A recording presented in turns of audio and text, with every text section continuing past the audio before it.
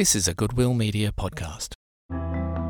Poverty is something we all understand, and somehow we've got to get across the message now that just the urgency of dealing with it, with the increase in poverty post-COVID, has got to be a priority for policymakers in our countries. On the tips of development sector tongues throughout 2020 were issues of shifting power, decolonising aid, diversity, localisation and genuine partnership. And at the heart of these debates is an existential question. Whose development interests are we serving? And whilst we tie ourselves up in knots of development jargon, national interest and foreign policy debate, we sometimes overlook the simple and universal shared human experiences of poverty, the basic human needs we all have for love, work, family and connection. I'm Bridie Rice, Director at the Australian Council for International Development and your guest host this summer at Goodwill Hunters. And today I'm speaking with Josie Pagani, Director of the Council for International Development in New Zealand. This is the third of a 6-part series on development and foreign policy. In our first episode, you heard Richard Maude unpack the role of development in Australian foreign policy. In the second episode, you heard DevEx journo Lisa Cornish explain how the media generates insights and accountability in development. And today, you're going to hear Josie speak bluntly about the differences between the Australian Pacific Step Up and the New Zealand Pacific Reset. Josie and I recorded this episode just prior to Christmas. Josie is always great to speak with. She's a unique combination of political savvy and the ultimate idealist. And we kick off our discussion with the basics. We cover Josie's journey from a small town UK childhood to politics and onwards to aid and development. She talks about her personal campaign to move the development sector away from what she calls the tilted head of compassion and towards a relationship of equals. As with all my guests, we finish with a discussion on what has touched Josie most during COVID-19 and some of her recommendations for summer reading. In the show notes, you'll find a link to the Goodwill Media and ACFID social media channels, so you can join in the discussion there. Enjoy the episode and join me next week when I'll be speaking to think tanker extraordinaire Melissa Conley-Tyler. We'll be talking about the role of reason, research and evidence in shaping Australian development. Josie, welcome to Goodwill Hunters' summer series on development and foreign policy. It's great to have you here. Oh, lovely to be here. Josie, you're Director of the Council for International Development in New Zealand. That's a peak body for aid and development. You've also had a stint at the OECD in Paris, founded Progress New Zealand, and you're a regular commentator on global politics, current affairs for radio, television and newspapers. As advocates for improved development, though, our paths have crossed a few times in the last couple of years, and I'm fascinated to understand more about your perspectives from across the ditch on all things development and foreign policy. But before we get into it, let's kick off by telling us a little about some of the early influences in your life. Oh, yeah, that's always quite a hard one to do, isn't it? So I was thinking about this, and I have a political background. So I started off being active in party politics. I was born in New Zealand, but I grew up in the UK. So I was active in the Labour Party in the UK and then back in New Zealand. And I guess, what drives you into politics is often the same thing that drives you into working in development, aid and development. And I think that if I think about, any connection in my career about politics and then working in development, it's really that desire to. Somebody once said to me that people in the Labour Party, you used to go into the Labour Party to make your life better off. Now people go into the Labour Party to make somebody else's life better off. And I think I started with that premise of I'm going into the Labour Party to make my life better off. All the people I grew up with in a very working class village in the UK where, the people I grew up with couldn't afford to live in the village anymore after school because it was getting too expensive and, you had Londoners moving in so it felt like I was doing something that was about the people I grew up with and the community I lived in. And then, when I got involved, I suppose, in aid and development, kind of alongside politics, really, you realise that people get attracted into working in development to make somebody else's life better off. But I feel personally, I hope I've never lost that sense of it being about making your life better off. Because if you start from there, if you start from thinking, what are the things that matter to me in my family, my friends, my community, it's usually the same things that drive people all over the world. Have I got a good job? Am I earning enough? Have my kids got access to education? Am I able to go to a good doctor if my family gets sick?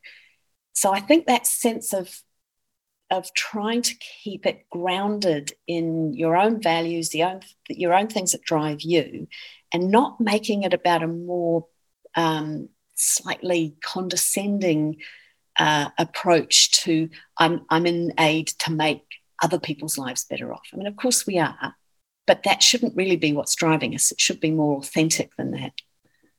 Josie, that's a fresh and quite a grounded take on what we often hear referred to as the compassionate case for why we do aid and development. And it's something I want to come back to later today around your political background and how that enables you to engage in those contested spaces of the politics and the policy of aid and development. But Josie, we are here chatting today because of one simple fact, and that is for the first time in a generation, that's over 20 years, the World Bank is predicting a rise in extreme poverty. And this raises a question about the long game for countries like New Zealand and Australia and our relations in the region, a region full of emerging economies. Can you tell me a little about what increased poverty in our neighbourhood means to you? Yeah. There's the official definition, isn't there, that we all know. So billion people living in extreme poverty, i.e., according to the World Bank, living on less than $1.90 per day. But there's, of course, that's the bottom billion, what we call the bottom billion. But there are so many millions more people post-COVID who are going to be thrust down the ladder close to that extreme poverty category, and that's really shocking. I mean, some of the statistics we're seeing, as you said, I mean, for the first time in my working life, we're seeing an increase in that extreme poverty statistic. I mean, that's shocking because we had gotten so good actually at doing something about extreme poverty, and we're very bad at telling that story because the fact that extreme poverty has declined from about, I think, 44% in the early 1980s to 10% in about 2016, or infant mortality declined from 43% to just 4%. And that's extraordinarily good news. And it didn't happen because of some natural process. It happened because of civil society, good politicians influencing the policy debate and getting good policies and good interventions that was reducing extreme poverty. And now suddenly we're back into an increase. And I think that, it kind of, you look back on that and you think, God, I wish we'd been better at telling the good news story about how effective we were, because now we've got to go, last year we were going in a sort of what I call a kind of urban miserableism voice. We're going, world's going to hell in a handbasket, climate change, poverty, da-da-da. And now we've got to go, we said it was bad then, now it's even worse. And it's really hard to do that because people just stop listening to us. So I kind of wish we'd gotten better at telling the good news earlier, because now it's really bad. And we do have to ramp up our advocacy and our voice to make people aware of that. I think, again, bringing it back to myself, Bridie, where I think, what is it that poverty means to most people? And there's a great quote from a former Prime Minister here in New Zealand from the 50s, Norm Kirk, who said, all Kiwis want is someone to love, somewhere to live, somewhere to work, and something to hope for.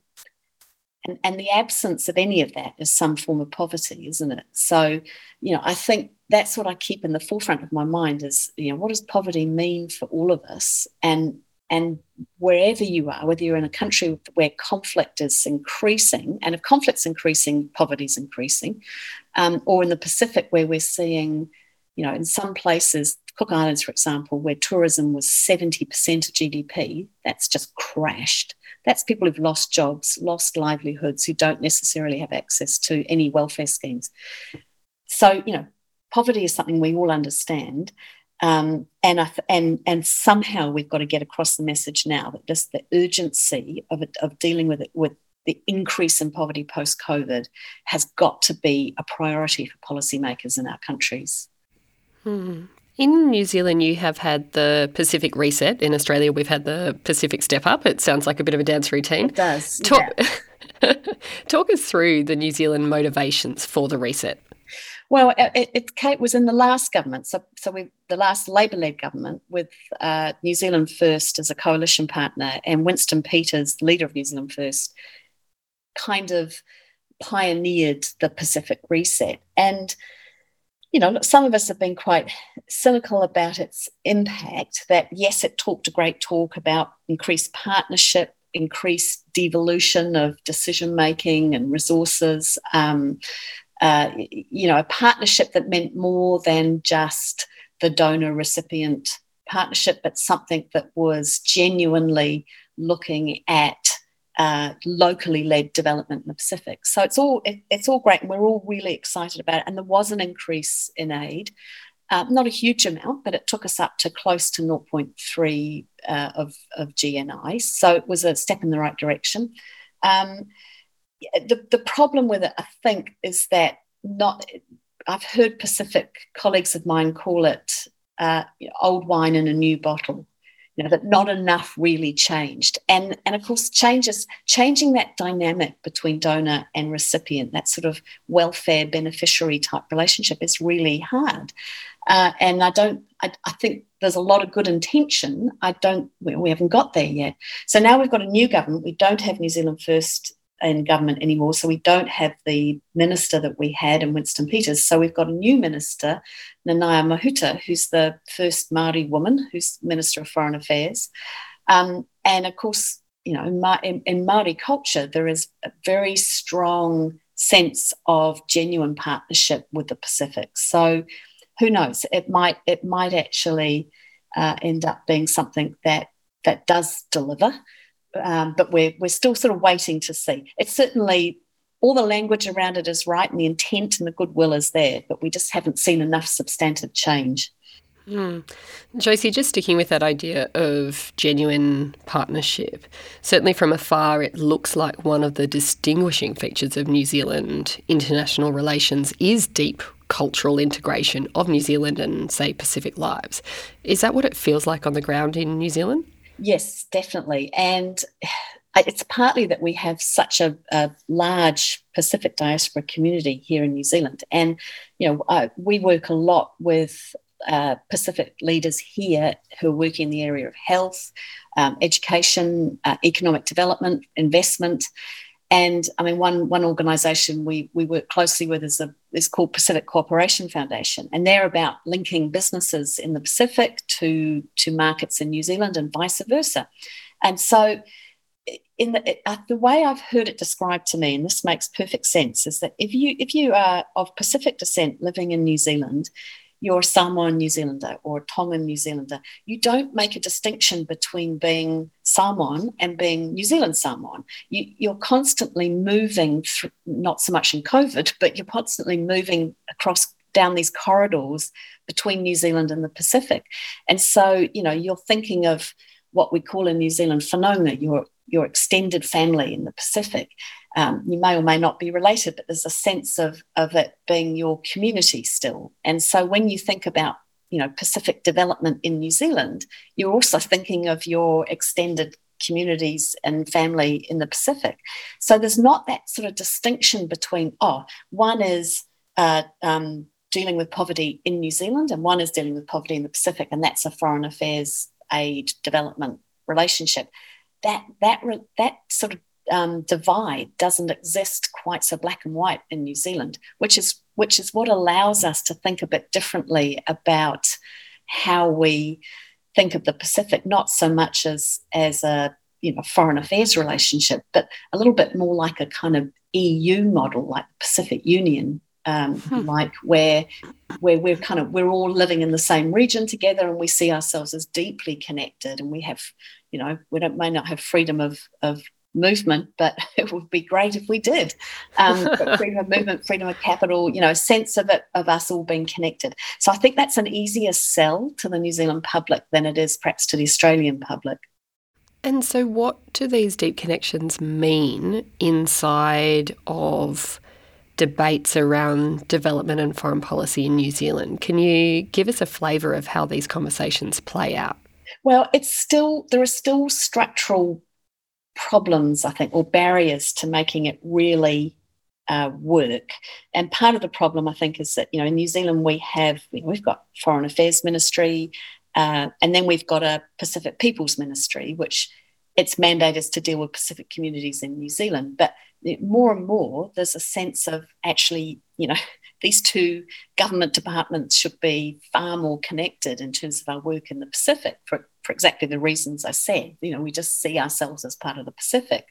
But I do think it makes it, and partly having strong connections between Māori and Pacific communities, but even Pacific governments. So some iwi, some tribal authorities already work in the Pacific and don't necessarily go through government channels at all. So you might have a really big iwi body, which is generating millions of dollars in businesses owned by Māori, who are working, for example, in forestry in the Cook Islands and doing it quite seamlessly and doing it in a very Pacific way, and it doesn't necessarily require government, government controlling it. So, yeah, I mean, I do think that is much easier in New Zealand. The thing I would say is that perhaps it's made it easier for us in this COVID environment to really focus on listening to what the Pacific is saying and telling us that their priorities are. And I think because the relationship is not defined by a kind of what I call a tilted head of compassion, a sort of slightly pitying relationship, it's much more a relationship of equals because we feel ourselves to be far more Pacific. And we know each other really well. So we're kind of going, well, yeah, so what do you want? What do you need from us now in New Zealand? And I think we're probably, we untilt our head a bit more and listen a little bit more as equals, perhaps, to what the priorities are post-COVID. That's a lovely turn of phrase, Josie, a tilted head of compassion. I think I'm waging war on the tilted head of compassion. That's the one connecting theme in my life in politics and aid. But yes. Josie, you've also always got a good campaign at hand, so good to know that that's the current one. I've got to ask, though, when you look over the ditch at Australian development and foreign policy, what are the things that you see, or what are the things that New Zealanders perceive? Well, there's always a sense, isn't there, that New Zealanders are slightly, and I'm not saying this to Skype, but just for the reasons we've just been talking about, that we're a little bit better at going along and just being in a community in the Pacific or with our partners and listening. And I think there's a sense sometimes that Australian aid and development, and I'm thinking more of sort of government development, that it's very much government to government, as ours is too, through foreign affairs officials and ministers and so on, and perhaps less of the deep community organisations. Although, having said that, we both have across the ditch, we both have organisations, NGOs, and members of ACFID and SID who are deeply embedded in communities in the Pacific. And I think both our governments need to realise that those deep community connections, it might be through churches, it might be just through being in those communities for decades, through schooling or through working with kids or whatever, that's really valuable. We're able to reflect from the bottom up, what are the issues that people need addressed right now? What are we hearing?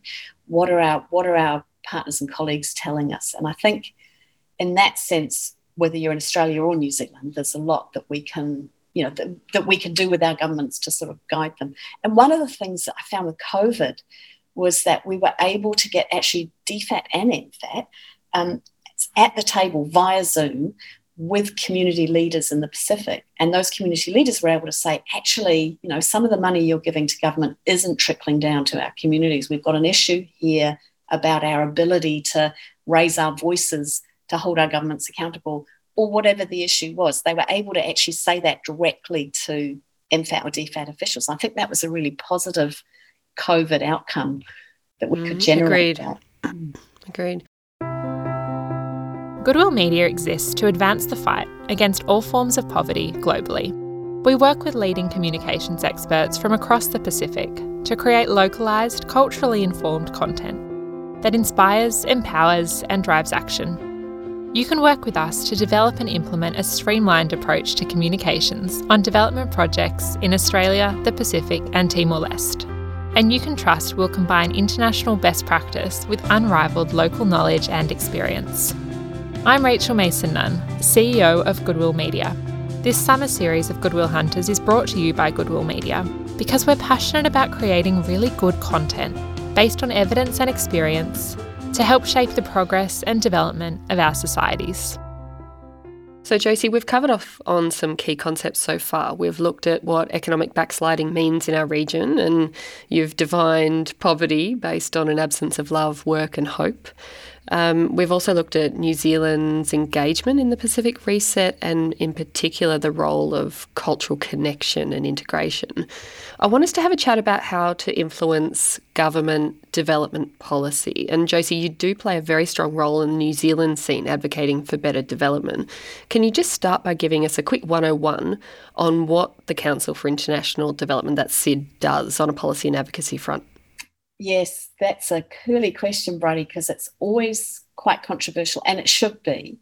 And we get pressure from some of our members to say, hey, you CID should be doing, CID should be doing more advocacy, more kind of public advocacy, even sort of running campaigns as such. And that's a really fair perspective, and one that is very small. We're a much smaller organisation, obviously, than ACFID, and we've agonised over what is the thing that we can do that no one else can do in terms of influencing policy. And I've seen a spectrum which is really useful about, at the one end, the sector can be ignored, and our sector was ignored. Our NGOs were ignored for about 9 years under national governments.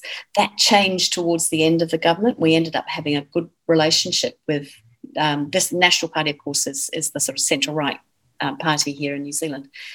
And we managed to get a seat at the table with the national government in the end, but it took a long time. So you can either be ignored and then you can try and move up that spectrum and get to a point where you're being consulted on policy or decision making.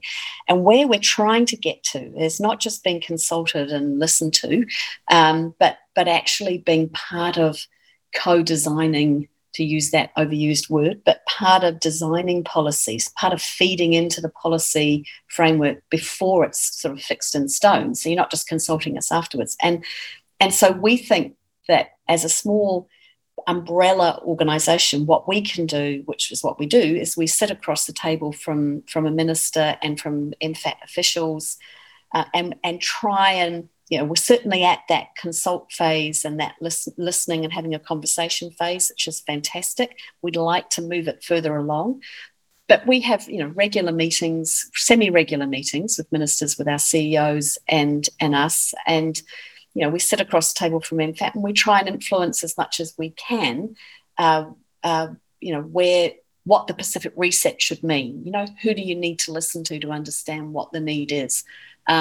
What should you be prioritising in terms of development issues in which countries and so on? So we try and both influence the policy process by sitting across the table from ministers and MFAT, but also amplify the voices of the Pacific. So our colleagues in Piango telling us, here are the priorities: digital connectivity, support to pivot in communities from tourism to other forms of income, and so on. So we can feed that up the chain in terms of talking to ministers and officials. So I think that's the thing we can do that no one else can do in our membership, and we try and double down on that. Josie, that does remind me of something that Degan Ali said recently to a room full of NGOs from Oceania, and she said, we don't necessarily always need you in our own countries, but my gosh, if you're in countries like Australia, the UK, New Zealand, it is your job to tell the government to step up. And it sounds as though that's something that you're taking seriously in CID. Josie, something else is resonating with me, and that's certainly when I talk to Pacific leaders about their own development futures, they're talking about China, trade, shrinking civic space, and needing to find new jobs so that they can get health and education for their kids. These are pretty universal issues, as you put it. Yeah. How are you bringing that Pacific experience into foreign policy circles in New Zealand? Yeah, and not just foreign policy circles too. It's also how we're bringing that to our own membership, because, you know, what we're hearing from our Pacific colleagues through Piango and others is that, you know, top priorities are the same things they are for us. Jobs, access to getting kids into education. Are my kids going to be able to learn if they can't get to school, if there's a lockdown? And access to health. So, you know, jobs, health, education are the things that concern most people. And then, you know, if you think about that, what we're hearing really clearly is, for God's sake, help us get the digital connectivity up and running fast, you know, because that's how kids will keep learning. It's how we'll get, you know, find access for new products, find access to markets. It's how we'll even doing teleworking, you know, is a possibility. So, you know, it's partly also, yes, feeding that up the chain to MFAT officials and to ministers, but also our own members who, for every good reason, are focused on climate change issues in the Pacific, and that must continue. But at the same time, you know, our historic mission in development is poverty reduction, getting rid of poverty. And so while of course climate change affects all of those things, jobs, access to health, access to education, what our colleagues are telling us right now in the Pacific is this is the absolute priority in 2021, next year, is to get this stuff right. You know, get the digital connections up and running, help us think through development in each community and what are the possibilities. So we can't lose focus on that. We can't be talking as if our priorities are slightly different to the priorities of people in the Pacific. We can't be about saying, you know, our job is to make poverty sustainable. You know, we've got to be about making poverty history. It's actually about helping people really decide, work out how they are going to stop themselves falling below the poverty line in the Pacific, and how they're actually going to have a future beyond just tourism. So, you know, we have to be careful. We have to be really careful that we're listening properly, which doesn't mean we don't make climate change an absolute key issue, but it does mean we have to do it in language and in priority lists that represent the people that we're meant to be working on behalf. JC, you've named a classic challenge for any advocacy organisation that represents a sector, and that is marrying member priorities with, in this case, the priorities of the Pacific. You've said that, for example, climate change is one area where there might be a short-term conflict in those priorities. When that happens, do you put development first, members second? How does that work for a peak body? Yeah, I mean, one of the things I'm really challenged by is that we seem to sometimes be asking the poorest countries, not just in our region, to adopt energy sources that may slow down their development. You know? And I'm very aware, as we all should be, that one of the signs of poverty is people who do not have access to cheap, abundant forms of energy. So, you know, that's a really difficult thing. And it's a huge, urgent priority for us to be thinking about what is that cheap, abundant source of energy going to be, and are there ways in which, because I don't think in the poorest countries, I don't think you can do what's called leapfrogging, where you just go straight from burning wood, which, you know, incidentally kills about 1.6 million people every year from pollution, air pollution inside the home. I don't think we can, there's an obscenity about asking the poorest people to kind of, you know, wait till we've got renewables up to a stage where they can be scaled up and supply large, abundant sources of energy to those poor communities. So I think we've actually got to have that discussion without accusing anybody, without accusing each other of not taking climate change seriously. We've got to go, there are trade-offs here, and we have to be really aware of it, and we have to be guided by what people in those communities are telling us their priorities are right now. And I think it's really difficult, but there's no shortcut to having that conversation. And Josie, SID, like my organisation here in Australia, ACFID, is a peak body for NGOs, but a unique feature down under in places like New Zealand and Australia in aid and development is that there's quite a distinction between NGO business models and for-profit business models also delivering aid and development. You're making moves to include for-profit businesses as associate members of SID. How's it going? Well, again, it's relatively controversial, but for the right reasons, because our constitution, just like ACFID's constitution, and our reason for existing is to be a peak body organisation for aid charities, for NGOs, not for profits, and that's in our constitution. So the problem with that, and then if you start to open up the membership, just without thinking through the consequences, well, you start to water down the influence and the impact that the charities have if you suddenly, everybody's joining. So we're really aware of what the trade-offs here are and what the challenges are. But that doesn't mean, again, that we don't need to have this conversation, because, our constitution dates back to the early 80s. Development has changed so much since then. So there are so many more players in the development space, and they are social enterprises, they are businesses who have a set of values whereby they part of their whole reason for existing, they want to work in the Pacific, whether it's downers building roads or whatever. They see it as doing their social good. I mean, all sorts of reasons why businesses are getting active in the development space. Our way of thinking about it is not to go, oh, thank you so much, well done for getting involved in this, but to go, if you're involved, we want you in the tent, because we want to be influencing you, also learning from you, but we also want to be making sure that you're doing this with the bare minimum of code principles in your work, that you're doing no harm, that you're using local labour, that you're going into a community and talking to the right people, and you know how to do that. You know how to bring women in, you know how to do, set up a project whereby the marginalised voices are being heard. All of that is really important. We don't have a choice, really, that these organisations are already in development. They're already working in the areas and the countries that we work in. So that's been our sort of principle around all of this, is that if you're working with the people that we're working with, and they think you should, and they're talking to you and they're working with you, we should bring you into our tent.